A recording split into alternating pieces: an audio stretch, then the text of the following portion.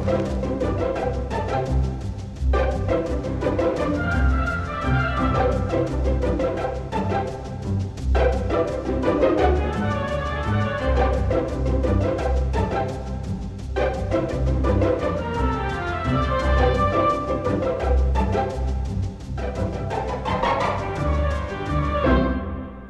to the darkness, Hera whispers, for the light will be your undoing. Welcome to the Comics Corner, everybody. I am John. I am your host for this evening.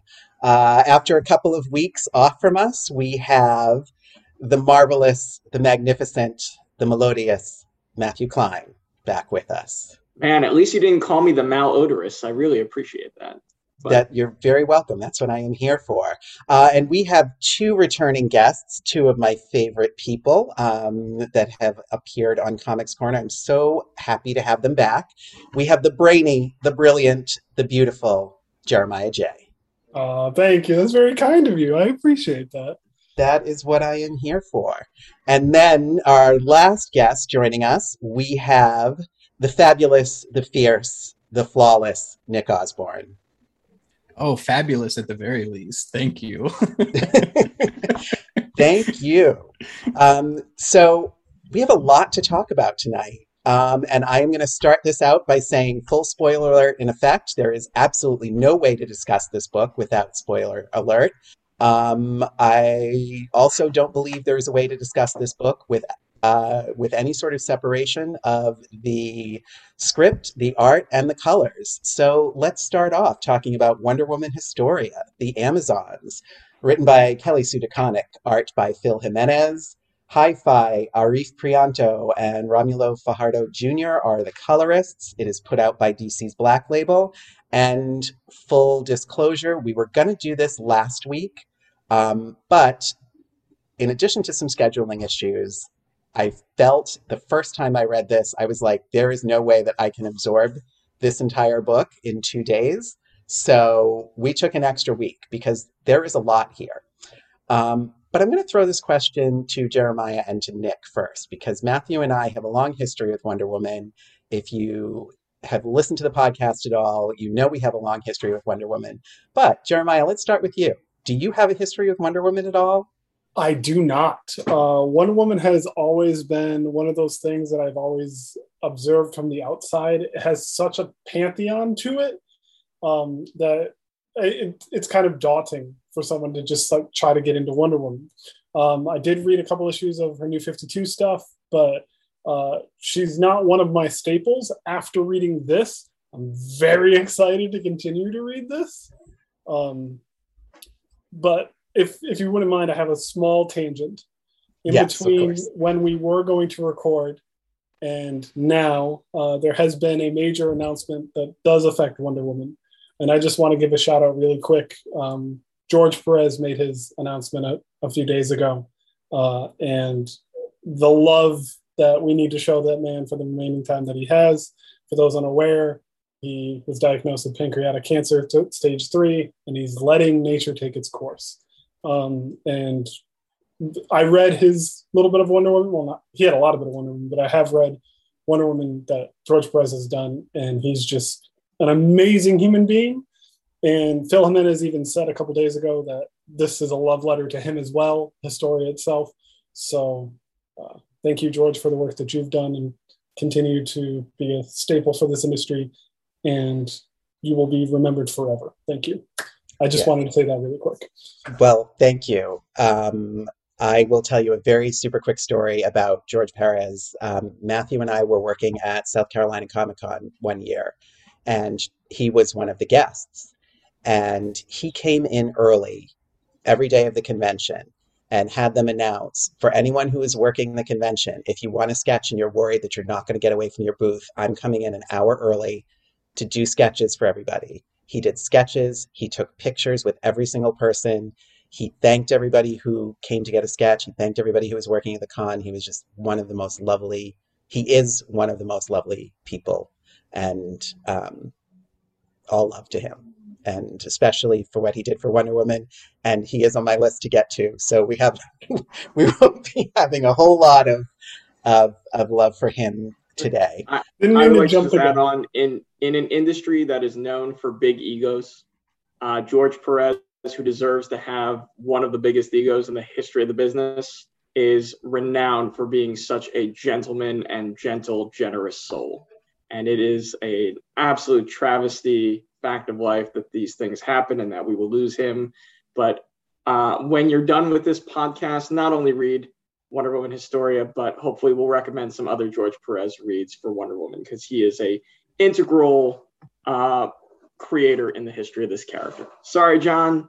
Go for it, man. That is okay. Show love where love is due, and love is due to that man. He's amazing. You're here. Nic, how about your history with Wonder Woman? Do you have much of one?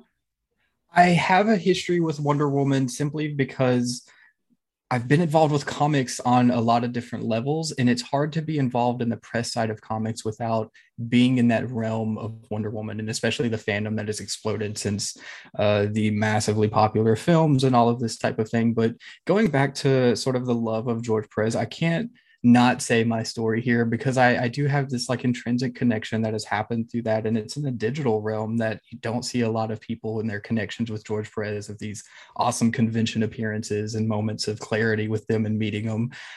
In early days, when I'm deciding I want to get into comics and I'm over an hour and a half away from a local comic shop, the best thing I can do is Google what comics should I read, and it's to the surprise of nobody that George Perez's work comes up a lot.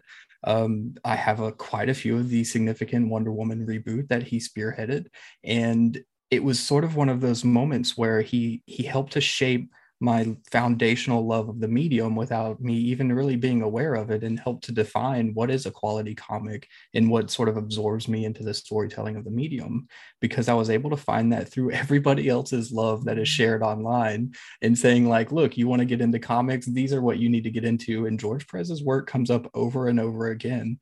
So it's an awesome moment to be here talking about Wonder Woman, despite it being such the circumstances that it is. I have been really overwhelmed with the timeline on any social media feed of everything being all about George Perez, and then the focus on it being Wonder Woman. And we saw Jimenez post on social media they wouldn't be doing this work without the influence of George Perez. So the lineation of inspiration that has brought all of us here together is really monumental. So I'm happy to be a part of it, and I'm so glad that we're able to talk about such an awesome, spectacular career and work, and it's a big moment, right? It absolutely is a big moment, and I think the four of us are due for having a Wonder Woman, New Teen Titans, Avengers, George Perez comics corner sometime very, very soon. I think we're That's a all great idea. Way I to think kick we're off all the up new for year. that. But I do want to turn the conversation specifically to Wonder Woman Historia. And a lot of the reviews that I have been listening to and a lot of the talk that I have been hearing about this book, people sort of almost go page by page. And I really don't want to do that. I am going to start off, probably to no one's surprise, saying I believe that this book is actually going to be taught someday very, very soon in graphic novel classes and comics classes everywhere. I think it is amazingly and brilliantly done. And I think it is very close to a perfect example of using comics as commentary on contemporary culture. And I want to know what you three think. I'm very excited because I have a feeling there's going to be some big arguments between Matthew and I today. The best part about Comics Corner. Absolutely. So Matthew, since I didn't ask the first question of you, let me ask the second. Am I right? You're never right. So in this instance, I can't say that you're right. Wow. Okay, first of all, rude. Secondly, continue. Well, I have to create drama on here somehow. What else are the listeners going to do? Wow, it's not If the it's Real just a love Housewives of fest. comic book culture. Come on, Matthew. So I think I don't know if you're right yet. I think that the artwork is absolutely spectacular. I am waiting to see if, as a whole, it is more than the sum of its pieces, and we really won't know that until we get to the very end. this story. But I completely understand the inclination for people to go page by page by page right now. So I love the artwork. I think the artwork is incredible. I think that is going to be studied for years to come. I do agree with that. I think the commentary on there is absolutely bashed in your face, and as it should be. I think it's beautifully done. As it all pulls together from a pacing standpoint, I think it's very interesting in the approach that it's going with. I think it makes me want to read the next issue, which is the main goal of the first chapter of any story. And so I'm excited to see it next. I think what I'm still waiting for right now is a little bit of the larger scope of what the actual story for this is going to be. And from that, I have some questions about the pacing of it. Right now, it feels very novelistic, which I understand is part of the intent. And I know that is sort of an in vogue thing to do, it feels like, in a lot of comics these days. So I'm waiting. I wish it was paced a little bit more for that episodic nature of the storytelling. So that's my one kind of qualm. So no, I don't think you're right yet, but you could be right by the end of this series. Someone side with me. Jeremiah, Nick. I agree with you that there's a lot of commentary like thrown right into your face, and it's very important to get it out there. I do agree that the artwork is absolutely incredible. The coloring is mind-boggling. Shout out for the coloring. Yeah. The coloring is absolutely mind-boggling. It's amazing. Even the lettering, the choosing of the lettering, especially when Zeus is talking, it really carries a lot of gravitas to it. And the content cannot be overstated about exactly how everything's coming to be. I do agree that the pacing, I'm really interested to see. I do want to read the next issue already. Like I'm on it. I want it real bad, but it did leave me wanting a little bit more out of this because Jeremiah, it was a lot of stuff. I want the next issue, but I want the next issue because it's so beautiful to look at that I just want more artwork. I don't know that I want the next issue because the story has compelled me to say to myself, oh my God, I want the next issue. That's my thing. So my big question is going to be, should they have just released the story as an OGN versus having broken it up the way they have? That's going to be my big question for this particular storytelling. That's fair. Nick, That's fair. Nick, where do you fall, man? I'm sort of probably more in agreement with John on this one. I'm not gonna lie. This created a cultural moment, and it sort of tapped into something that you can't plan, right? This is something that when it released and the timing of its release feels like it's a timeless attempt, but it also has a very, very relevant commentary to it right now. And I think that there's a level of execution that we've been able to see with this that you just don't find anywhere. And I think that's across the board. That's why we're able to say, from the artwork to the colors to the lettering, but I don't want to leave out the type of writing that sort of led to this, because Jimenez himself said that nothing you see on this page didn't come from what DeConnick actually wrote. And he's sort of in that moment of everybody heaping all this praise on his work and what he brought to the table. And he's still pointing to the fact that, he was reading a script from Kelly Sue DeConnick. And I think that there's something in that writing that inspired this level of brilliance in the execution and the timing of its release and the commentary and the totality of that. And what we're able to see in this cultural moment makes it a commentary on something much larger than the history of Wonder Woman and how it sets into the zeitgeist of what we see in DC Comics. So I think it's sort of something that I agree with John on, like, it's going to be something that's taught in probably narratology classes on the combination of what the actual execution and artwork looks like and how it blends with the writing. I'd love to see what the script for this looked like, because, how are you getting these different pages out of that type of, out of that writing? But I think what it culminated into was a type of moment that I didn't expect. when it was announced, in 2018, I think is when the original announcement went Yeah. out. So, I mean, impossible to predict the type of cultural moment that it brought, or that it ushered into, not just fandom, but kind of in general. And you can't replicate that anywhere. I think it's sort of magical in that. Yeah, and I do want to point out, I completely understand the irony of four dudes sitting here talking about a book that was written by a Yes. woman from a woman's point of view, that is supposed to be a textbook for young Amazons, young women. And I understand the irony of that. But I'm going to bring up a question that is going to be one of those things that I'm probably going to get in trouble for. You can at me. I only check my Twitter like once a month, so I probably won't get it anytime soon, but feel free to at me. And he's not on Instagram, folks. There's literally no No, way you're actually going to get through to this man. not on Instagram, not on Facebook. No, No. nothing. Um, but on a very surface level, I think there are going to be some people who don't like this comic because they think that it is 64 pages of bashing men. I do not read it that way at all. I think it is very much about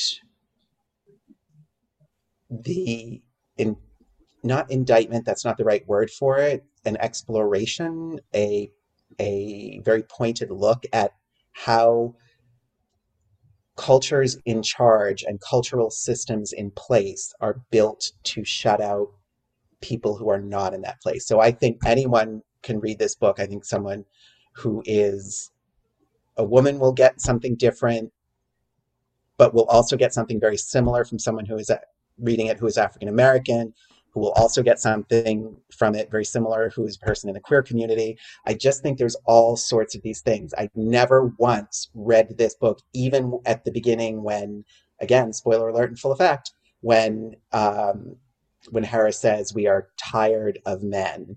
Which men? All of them, not mankind, men. And I understand that people who are not looking deeply at this, and I think that's what this is someone not going, oh, it's not about, I almost want to say to people, it's not about you. It's about us. Yeah. It's not you, it's the royal you. Mhm. So Jeremiah, I'm going to throw this one to you. What are your feelings on? Did you get a different feel from it than I did when I was reading it? No, very similar feeling. We're done with men, not mankind. Like even Poseidon said, "Oh, let's just flood and start over." If you're that, no, that's not what I'm asking. That's not what we want. We want to be a part of it. We want to not be shut out. And all these roles have been established for such a long time, and that's just the way things are going. It's how it's always been. Is kind of the shrugging of the shoulders excuse that is given to Hera, and they're done with it. They're sick of it, and they go about making it not so. The Amazons birthed ready to go. Amazons birthed with armor and weaponry. Like that is such a badass scene and such a badass like thought process of we're hitting the ground running. We're going. That I love that. And again, going back to Kelly Sue DeConnick's script and Jimenez's artwork, it's just it all rolls into one very, very well. And yeah, again, anyone from different backgrounds can read this and pull something else from it, but all pulling together is we want something different. We don't want the same thing that's been keeping everyone down for so long, keeping someone down in a different way. We all want to be included. We all want to be a part of it. Yeah, absolutely. And I read this and I think, oh, it's, obviously it's very much placed in ancient Greece. It's very much in that foreign world. And I'm going to do a Carrie Bradshaw for a second here and say, I couldn't help but wonder, are we as evolved as we think we are, Matthew? Well, the answer is no. Because if you ask the controlling dominant body of society, they're of course going to say yes, but they're wrong. It's just the nature of evolution. there's always more that you can do. There's always more to grow. It's a never ending process. So anybody who says we're good where we are just is afraid of change and tries to keep it down. And it's exactly that sort of controlling, governing body that this story is about overthrow. This, for me, this read as a story about revolution. This was a story about upheaval. This is a story about empowerment. It's a story of the downtrodden, of the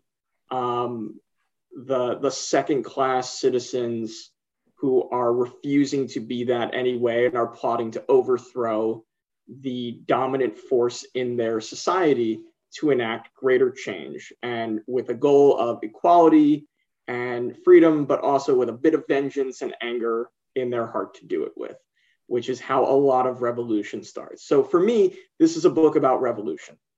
It's interesting that you say that. I'm sorry, Nic, I'll get you in 1 second. I just want to point this out. When the goddesses are in the Well of Souls, it's not the Well of Souls, it's the Well of the Lost.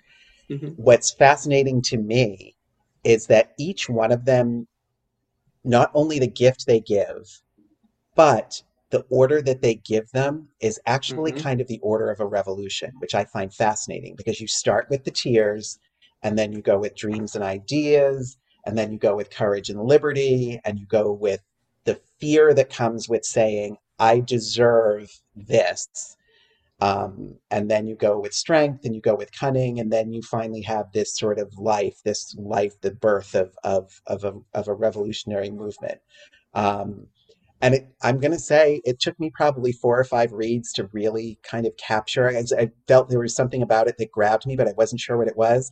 Nic, how long do you feel it took you to really kind of grab, oh, that's what that is? Am I just slow? Sure. No, I'm not sure I've even totally grasped it now. I feel like this is one that you can keep pulling different themes out of because there's so much complexity in the execution.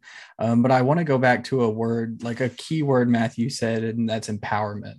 There's so many other things and so many other elements happening here, but there's a commentary angle of empowerment here where it's easy to feel like it can become accusational in its tone. And that's where sitting here is for dudes can come into play, because it might be a topic that we might be keen to dance around, but it always becomes empowerment against what's the juxtaposition of this. And that's where we feel like, is this speaking to me when I'm done with all man? It can feel like it's something where it feels like it's being accusational, but when you approach that from an empowerment of a community, that's where we're able to get into like what John was saying, where if a Black person is reading this, as if a queer is reading this, or if a woman is reading this, what are we bringing into it with our own life experiences and expectations? And I think that empowerment angle is so wonderfully explored here through mythology and through character development. And of course, it's got a magnifying glass over it through this magnificent artwork. But what we're seeing is sort of the empowerment juxtaposed against what destruction looks like in the evolutionary cycle and what's required as to separate from that. So when you're asking for distinction, your question when you're on the other side is distinction from what? Because that feels like it's an attack against me. But it's not approached in that way, because we're able to distinguish what that means and what it means for an Amazon. So that's where Jeremiah starts getting into, how badass it is that they're ready to hit the ground running. They're born into this role. And that's sort of where we see that empowerment of community happen with the steps that need to happen, like John was saying, where you're moving through these different ideas and concepts and ideologies to get to where you need to be. But they front load that messaging right at the beginning with like this moment that makes you almost want to set the book down and be like, holy shit, because it feels like it's just monumental, and you can't help but be absorbed in everything else that happens after that. So no matter what, if it's the next few pages after that insanely cool introduction versus the next issue, you're kind of already here for this empowerment cycle because you've been introduced to it in such a powerful way that you want to be a part of it. But sitting here as 4 dudes, you could be made to feel like you're not part of it. And I think that's some of the intrigue for me. And that's where I say, like, maybe I don't fully understand it, even after reading it quite a few times, because there's something there that maybe it wasn't written exactly for me. Maybe I can latch onto it from a different community perspective and what empowerment means from that angle and find what I need to find out of it. But I think there's so much depth and complexity there that it's almost impossible for me to say, I get this. And I think that's where some of my excitement for the book comes from. Yeah, well, I think a lot of it comes to do because Zooks has that line, each of us has a role to play, and he sort of breaks it down for everybody. Um, but when you sort of approach it like that, it doesn't necessarily give other people the wiggle room to grow to be a fully fledged human. And one of the things that I think is fascinating, and actually I'm going to unleash Matthew and Jeremiah on this one because we have Wonder Woman fan versus Wonder Woman newbie. The thing that I love about this book and that I am fascinated by and that I don't necessarily think a ton of Wonder Woman writers get is that she is either peaceful, loving, I don't want to ever have a fight, or she is angry, I'm going to get a sword and chop everybody up.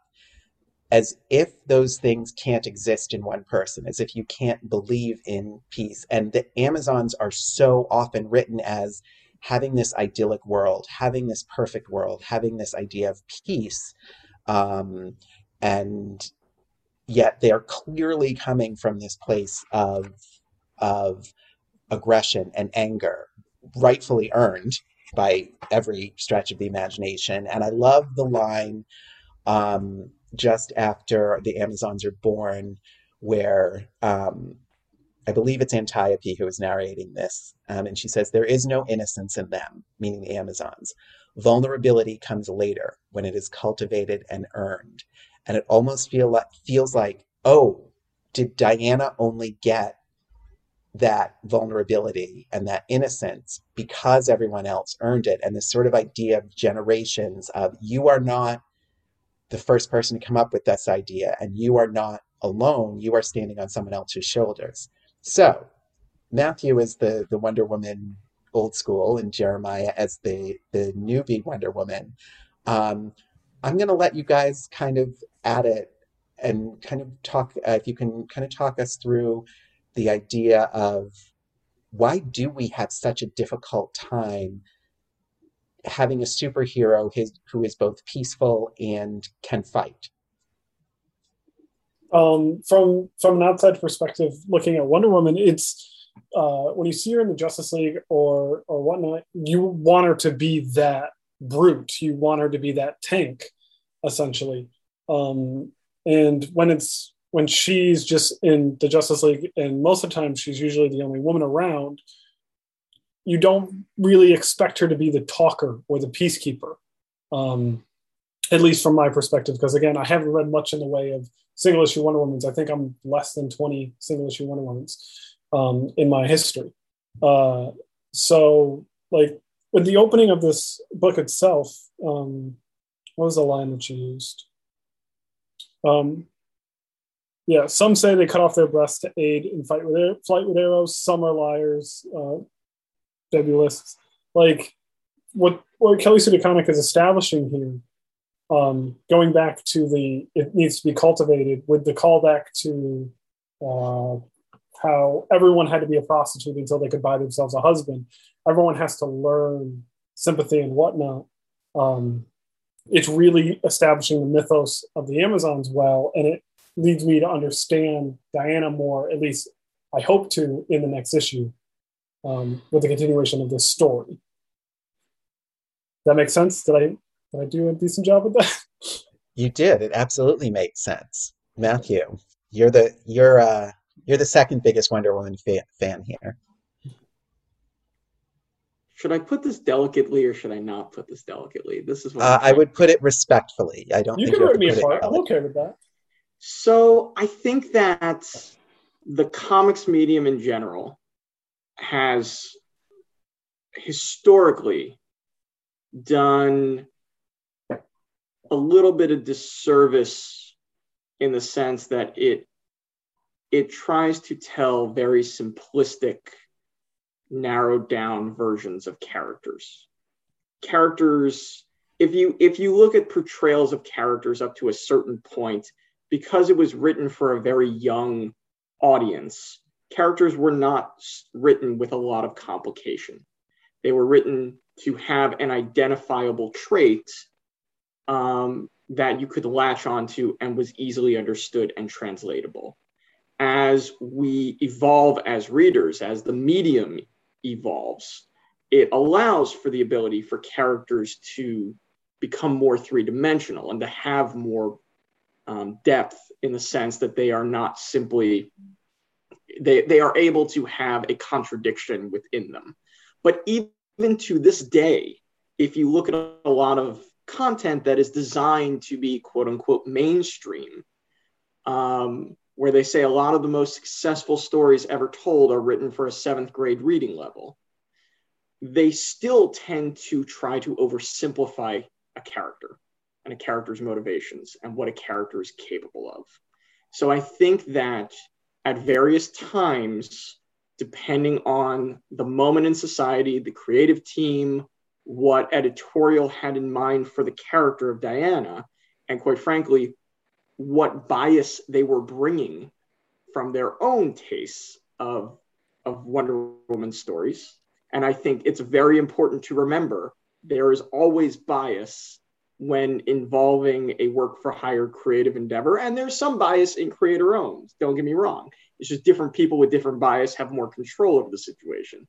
So I think that the sense that you cannot have a character, and especially a female character, capable of both being peaceful and pacifistic and wanting to resolve everything versus also having the angry woman archetype, which I worry sometimes it gets fallen into, who's angry, hysterical, emotional, if you will. So, which is terrible, and you don't want to fall into that. So it's one of those things where, as we have evolved as readers, as the medium has evolved, you're able to now have both sides of a character really be expressed. But quite frankly, I would question whether or not there are a lot of times that people want that much depth, or they think that much depth will sell. Well, or but here's that much depth will be a value added to the book, or if it would overcomplicate, quote unquote, which I think is bullshit. But nonetheless, if that was the mentality at the time of which they were doing it. But I think that is a larger question, which I'm going to throw to Nic just to make his life more difficult, which is, do we accept those contradictions in male comic characters that we don't accept in female characters? Because if you look at something like, and I realize I'm treading on very difficult territory here, so, just so everybody knows, I'm asking the question because I've been reading Wonder Woman since 1976. I love her. I'm just asking a question that is brought up in the larger context of this story. So, for example, we have someone like Captain America, who has these very strong, the aspirational part of America, but at the same time, nobody has a problem if he, punches someone in the neck. Do we have is that as acceptable with a female character? And Nic, I'm going to throw that to you because you read a lot of comic books. And I don't know if Matthew is shaking his head like, don't ask that question, or if he's shaking his head that it's not acceptable. And I'm not sure. And he's not typing in the chat, so I don't know. When Nic is done, if you want to come back to me, I have an answer for that question too. Of course you do, my darling. You have an answer for everything. I never offer it's the right answer, though. Let me be perfectly clear. I'm similar in that, but I think the short answer is, of course, we accept that in male characters more. I think we've been programmed in our consumption of media over time and our accessibility to certain characters and certain developments that has sort of allowed us to accept these types of differences and these contradictions inherent to the character much more often than with what we've seen with women characters who carry different expectations. I mean, look at Batman, who's right next to Wonder Woman on so many different artwork reveals and so many different plans from DC and in the Black Label and all these different releases. Batman has the most forgiving fandom ever, despite the fact that he is a walking contradiction. And that turns into something that people love about the character, but it turns into a complaint or nitpicking or a note about what Wonder Woman should be and what these expectations are, what we're bringing to the table, because Wonder Woman's supposed to be better and we're supposed to have these expectations. And I think that it's something that is a larger question, but I don't think I appreciate John's ability to navigate that question in such a meaningful and heartfelt way, but it's a very simple answer. Of course, we offer more leeway towards male characters. That's why we're just now talking about a book like Historia right now. I mean, how has this not already happened before? What types of contradictions in male characters that became acceptable and towards what Matthew is saying is marketable? What can sell in mainstream comics? What can be acceptable from an editorial vision versus execution from a creative team is now just delineating down into now we can do this with Wonder Woman. Scott Snyder recently posted after he read the book was rarely do you encounter a book that reinvents so much in a way that feels totally surprising yet completely organic to a character's mythology. And that's how you can get these types of contradictions that we see in this book that feels organic to the character's mythology but hasn't happened yet, because we have more leeway for these male characters where it's been ingrained into their execution and their portrayal for such a long time. I mean, you've got Bruce Wayne out there funding Arkham Asylum, putting people in it and treating mental health like it's something to be bashed in. And I think that's a contradiction that is ingrained into that character. And now we can talk about contradictions of Wonder Woman because that has done well. That's a whole other discussion and it's messy, but it's one that needs to be had. And what's interesting is there's that line, we are warriors after all, and the history of men does prefer a tidy narrative. So I think there's so much fascinating that's going on. I'm sorry, Matthew, I was interrupting you before you were going to respond to that. You're fine. We're on your corner, bud. You do you. So, no, I 100% agree with Nick. I mean, it has not been considered acceptable to have a female character that can embody both of those things. It's been considered more acceptable for men because in comics, particularly, there has been the theory, which has been proven wrong in several years, that the majority of comics readers are men and or people who identify as male. Well, that actually might be changing. I'm saying it is changing. I'm saying there's research now that the majority is no longer male, that the majority is now female. Exactly. But up until very recently, the thought process was that you're writing comics for boys. And then it became you're writing comics for boys and men. But it was never you're writing comics to include strong female characters for a female readership. And that has changed to an extent over the last 15 years or so, slowly but surely. But it's only been that long from a medium that's been around for about 90 years, almost 90 years. So, of course, we haven't, as a medium, we haven't really accepted three-dimensional female characters with contradictions within them the same way that we have men, because quite frankly, it's an industry that hasn't embraced female-led stories for a very, very long time. And I think it's embraced a certain type of female-led story. Yes, but not necessarily not the kind of female-led story not we're able the to kind now. that I think is important. Correct. And that's the thing. You had a Wonder Woman because you needed to have something, but it wasn't necessarily geared for in the same way, and it wasn't given the same kind of respect.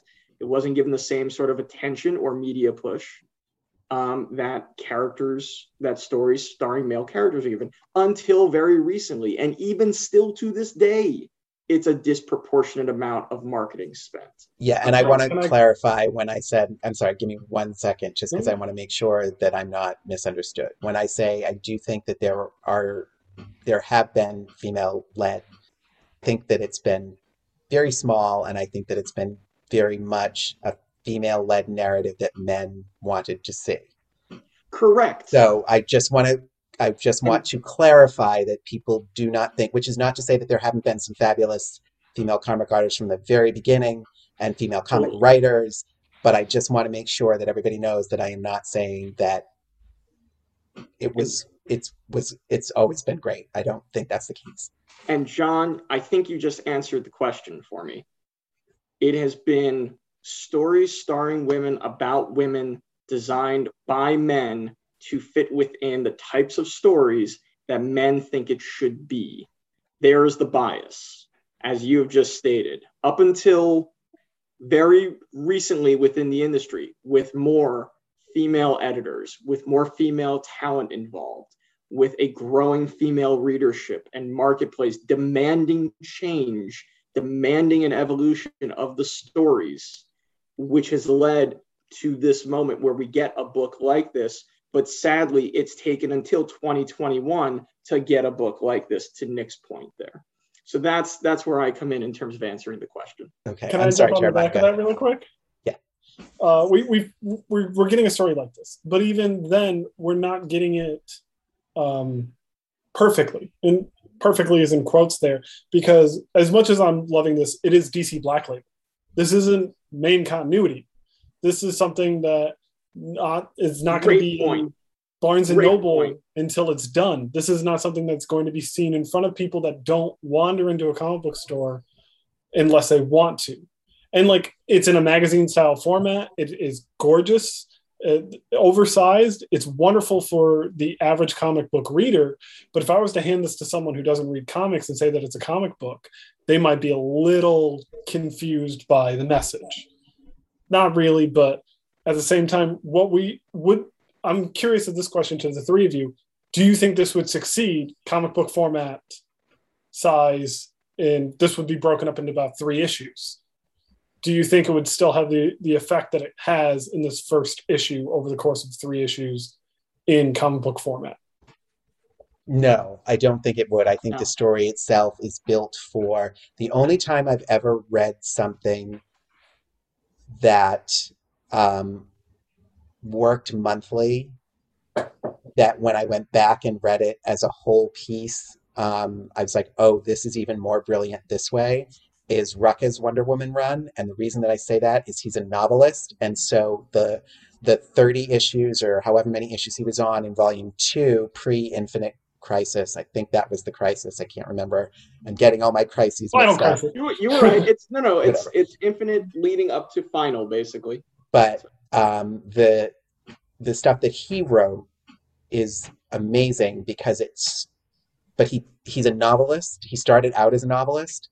And so the way that the plot is, if I were to give the first issue to someone, they probably, like a regular comic book reader, like a real Wednesday Warrior, they probably think like, oh, this is boring. But if I give the trade to someone who is a non-comic reader, they're like, this is amazing because it starts out at 30 miles an hour, and then by the time you get to issue 5 or 6, you're at 120.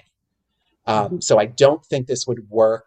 I don't think Historia would work as a 3-issue comic, but frankly, I don't want to see it that way. I think there's too many limitations that are put on monthly comics. You'd have to change everything. This is designed to be an eventual graphic novel, which is my point about the pacing earlier. This is not meant to be a single issue monthly comic in that sense. If it was, this would be structured probably in a different way. Pacing would need to be happening in a different way for it. Because the artwork wouldn't be this size, the artist, I would argue Phil Jimenez would take that into account, that it's going to be a certain paper size, and have to change up some of the types of approaches he took to certain imagery in there. Yeah, the double page spreads and all that. Yeah. Well, not just I would love to come into that. Yeah. No, sorry, go ahead. No, go, Nic, please jump in. I'm very much interested in this idea because it's one of the concerns I brought up to John. And since we're talking about the format, I have to mention the digital accessibility of what this meant, because I actually read the issue first digitally, and it created a different experience that I think a lot of other people brought to it, because the artwork is presented in a different way. It's not this type of paper. It's not this magazine format. It's not structured in a way that feels different from your Wednesday Warrior pull list and that type of thing, because I was able to experience those spreadsheets in their entirety. And when I opened up the book, when I bought the physical book and I opened it up, I felt disappointed because the way that the book is structured and the way the book is assembled intervenes into the artwork, and And it I intervenes had, into the way you're processing. And yeah, and Nick and I talked about this. I had it completely, yeah, because I bought four copies. I have each of the covers, and then I have a signed copy coming from Books with Pictures in Eugene, Oregon. Shout out to Books with Pictures, wonderful I store. just had a meeting with Katie earlier today. Shout Oh, out to I that love store. Katie. Amazing, amazing people. Yeah, so I actually didn't have a problem with it because I knew that I was going to, at some point, just break the spine on this book because I was going to keep opening it. And I was like, this is my copy. I'm going to do whatever I want with it. Screw collecting, screw 9.8. I'm going to cut out pages. I'm going to put them on my wall. I'm going to frame them. I'm going to love them. I'm going to hold them close to me when I sleep at night because they're so freaking beautiful. So I was happy to get it physically. And I agree with you, Nick, in some point. It's a very different experience digitally than getting it. And I encourage everyone to buy a physical copy of this book. I also encourage everyone to get a digital copy because the amount of detail you can see when you enlarge on a digital copy, I would be fascinated to see. Right. But I think that it's a very different experience. And I think, Nick, you make a great point that if you were to read this digitally, you could potentially have a very, very different reading experience. And I would be really interested to hear from Jimenez if he took any of that into account as he approached it. Like, what format was he most thinking of that people were going to read this on? Because this is not the kind of offering you do offer to the Wednesday Warrior. I don't think that's who this reader is. I don't think that's who this was written for, if you were. John, do you agree with that? I completely agree with that. And I want to roll on because I want to make sure that we get as much. We're already going to run long, so we don't possible. want to. We're already going to run long. I feel like we need another recording session next week to just keep talking about this book. I'll bring a Manhattan, that's for sure. There you go. But I want to roll back to something that we were talking about, which is larger kind of picture of this thing. And for me, if there is one thing in this book that I would change, what I would change is a reader's understanding of how long the Greek Empire really lasted. Because I think one thing that happens culturally when you're talking about people who are not in a culture that is specifically in need of a revolution, specifically wants a revolution, specifically is looking for things, people think that there is one moment in history that happens and then everything's different after that. People think, like people talk to me and they're like, well, straight friends of mine are like, well, Stonewall happened. And I'm like, there was 100 years before Stonewall of protests, of revolution, of riots that you're missing out on. People think, oh, well, it was, the march across the Selma Bridge. And it was like, no, there was hundreds of years before these things happened. And I feel like I wanted a better understanding as a reader of how long that empire was, because it almost feels like people are going to read this and think, oh, Herodotus wrote his book and then the goddesses got upset. And it's like, no, there was thousands of years of, as they say, occlusion and degradation and entitlement and chattelry and subjugation and suppression. And so that's the one thing where I feel like I wanted more, if that makes sense. Am I crazy? I think that makes sense. I would agree with that. I also think this project in particular is a fascinating approach to Greek mythology, because if you look at Greek mythology in and of itself, it's a lot of degradation and humiliation towards women. There is a lot of stories about that. Yes, and side note, I'm going to make this this Yeah, go. recommendation. I'm actually reading a book now called Pandora's Jar by Natalie Haynes, which is actually about women, specifically in Greek mythology. And it's about how their stories have changed, and also about when you look at comparisons of like everybody's, like everybody knows Medea, and everybody's like, oh, she was so awful, she killed her children, blah blah blah. But when you look awful, I'm not saying that anyone should harm a child in any way, shape, or form. Just want to make sure. But my point being, when we look at Jason, everybody's like, oh, Jason's the hero. Well, Jason left like 4 wives, like literally got them to help kill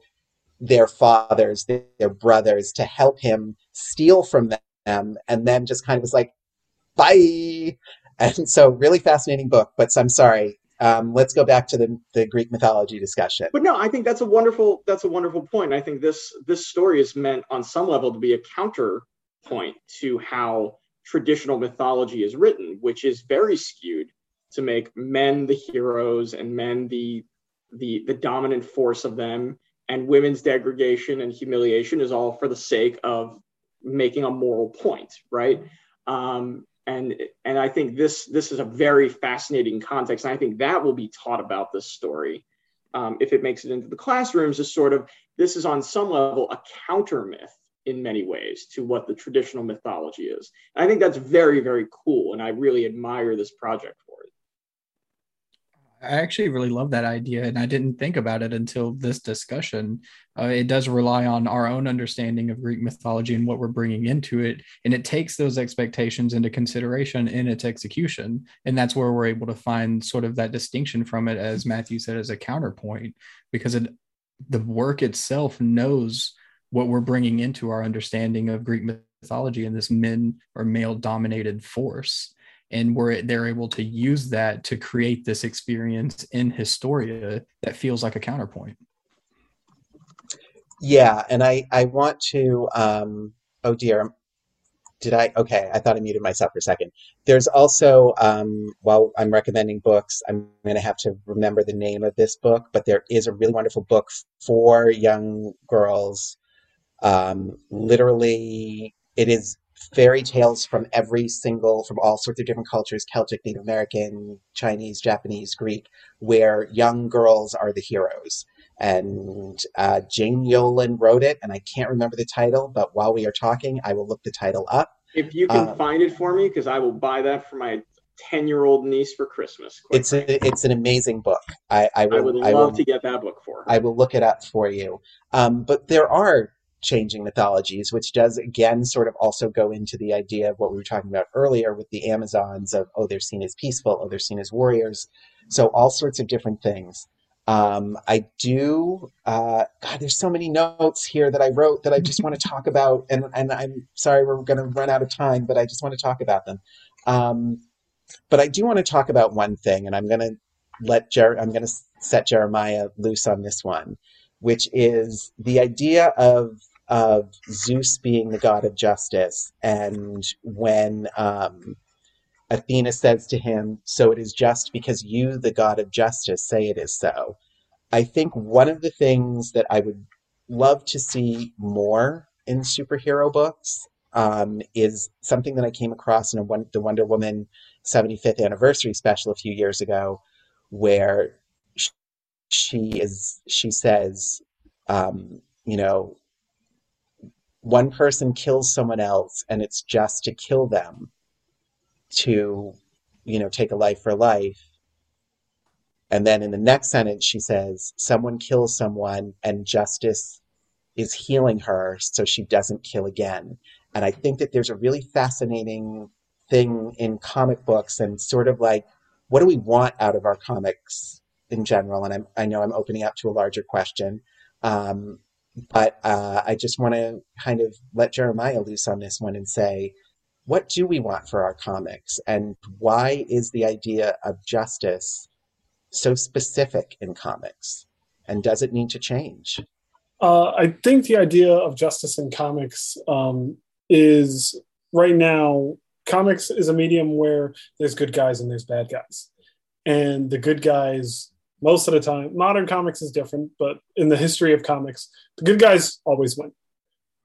In the world that we're living in now, good guys don't always win. So out of superhero comics, when we get justice, when we want justice, what we want is the hero to prevail in their way, whatever way that could be.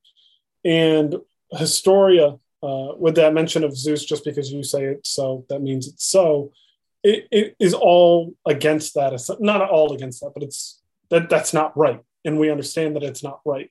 And comics as a culture, like Matt was saying, in the last 15 years has changed, has evolved. And comics have been going on for over a millennia, not a millennia, that's over a century now, going back to 1895. So when it comes to justice in comics, what we want is the hero to win. And what Historia has shown us is that's not always the case because they weren't always allowed to. I love that. Okay, so the title of that Jane Yolen book that I was thinking of is called Not One Damsel in Distress. It's a fabulous book. Support your local bookstore. Go and pick up a copy. It's fantastic. Great Christmas present. I've recommended it each and every year of my 30 years in book retail. We are going to wrap this up because we're almost getting to the hour, which I feel so bad about because I really want to keep talking about this book because I think there's so much here. We'll have to schedule a bonus episode, John. That's all. I'm sure half an hour of that bonus episode will just be me talking about how much I want the second book of this, like now. I would like it now, please. Let's do it when the second book comes out. We'll do another episode. We'll do a follow-up. I would like it now. But I do want to ask, I know I thought about it, and I want to know how you guys thought about it. Matthew, I'm going to start with you. Which tribe are you? Oh, totally Tribe of Athena. Absolutely. All day long. Let's be clear, I'm not. But that's where I want to be. That's where you want to be? That's where I want to be. And Nick, how about you? Am I going to be judged by saying Aphrodite? No, you will not be. I judge you for so many reasons, but that's not one of them.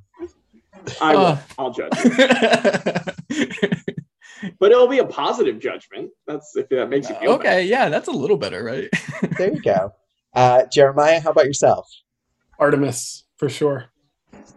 Makes sense. What about you, John?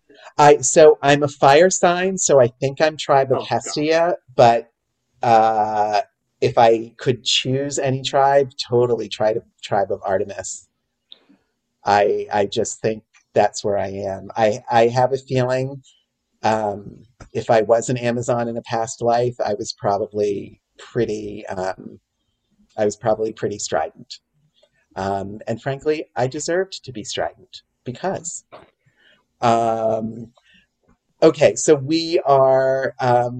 We've been talking for an hour, and I could keep talking forever, and I'm sure we probably want to keep talking forever, but we are going to wrap up this episode of Comics Corner. We wanted to, actually, I'm so sorry. Before I do that, Jeremiah J., do you have anything that you want to plug? Social media?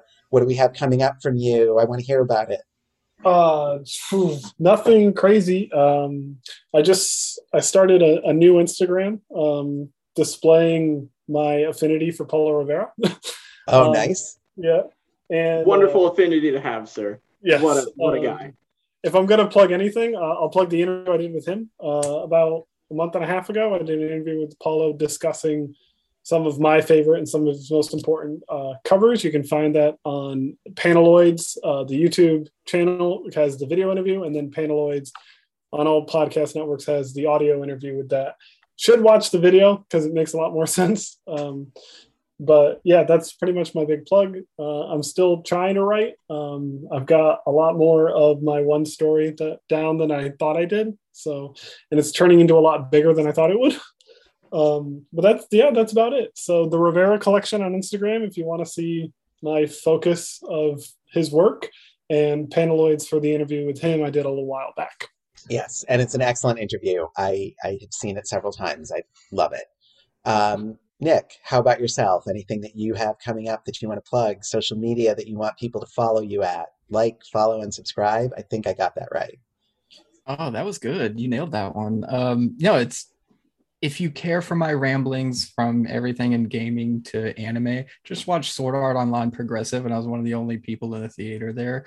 Brilliant. So I'm constantly rambling about things I'm a fanboy of. So if that's something you're interested in, just add Nic Osborne. But really here to plug where you can get this book because that's what we're all here for. So go to your local comic shop, my comic shop locator, if you need to find one that's near you. Go to a digital accessibility. There's Comixology, Hoopla, so many different ways to access this book. Any way you can get this book in front of you and read it, support the industry, pay for the book, buy it physical, buy it digital, just read it. That's my plug. Excellent. Mr. Matthew Klein, anything that you have coming up? Got a couple cool, exciting things. So John and I from this podcast, we are going to be airing a new pilot show here for April's the Cruelest Month. So stay tuned. I believe that's going to be dropping actually next week, wherein John and I are going to do sort of Mystery Science 3000 on some pro wrestling, because John is not the traditional fan of pro wrestling, and I am a diehard Mark. I cannot wait to listen to this. So we are recording on Monday following this episode, and we should actually have it up next Friday. So I'm going to be choosing about 30 minutes worth of pro wrestling off of Peacock, and going to be putting that in front of John. So we're going to be doing that next week. I'm also most likely going to be coming out with a webcomic in the new year called No Rhyme or Reason, which if you want just a great late 80s, early 90s detective story, that's going to be your jam. It's going to be 10 weeks worth of content, 10 episodes. I'm very excited about it. Actually had it done last year. Most likely it's going to end up on either Tapas or Webtoon, depending on how I can get it up there. And then I actually just got an offer email last week that I've accepted for a very cool comics project, which will hopefully be coming out in 2022. So stay tuned for that. And there may be rumblings of a season 2 of April is the Cruelest Month that John and I will be involved with as well. So a lot of really cool things coming up at the end of this year and next. So stay tuned, everybody. You can follow me on at Matthew Klein 316 on Twitter, because I am the bottom line when it comes to comics and pro wrestling. I'm a Mac the Knife 316 on 1116, on Instagram as well. Okay, I'll just pretend I know what any of that means, but great. I'm very excited to hear about the comic project, which I actually know about, but I can't tell anybody about, so don't ask me. No, we're not allowed to yet. Yeah. So we want to say thank you for joining us. Again, the book is Wonder Woman Historia, The Amazons. As Nic said, use my comic shop locator. Please support your local comic shop, especially this time of year. Please have a safe and happy and wonderful holiday season. Just a reminder, as I think we've proven by talking for over an hour now about this book, comics are so much more than we often think. There's something out there for everyone. When you go to your local comic shop, just ask any one of the employees about something that you're looking for. I guarantee you there's a book in that store that you will love. Again, the two prose books that we talked about, one is a nonfiction called Pandora's Jar by Natalie Haynes. The other one is a children's book of fairy tales called Not One Damsel in Distress by Jane Yolen. Thank you so much for joining us. Please join us next week for what will probably be my very filthy mouth talking about pro wrestlers and pro wrestling. I'm going to just put an R rating on that episode now. But do join us for April is the Cruelest Month, and have a safe and happy holiday season. We love you.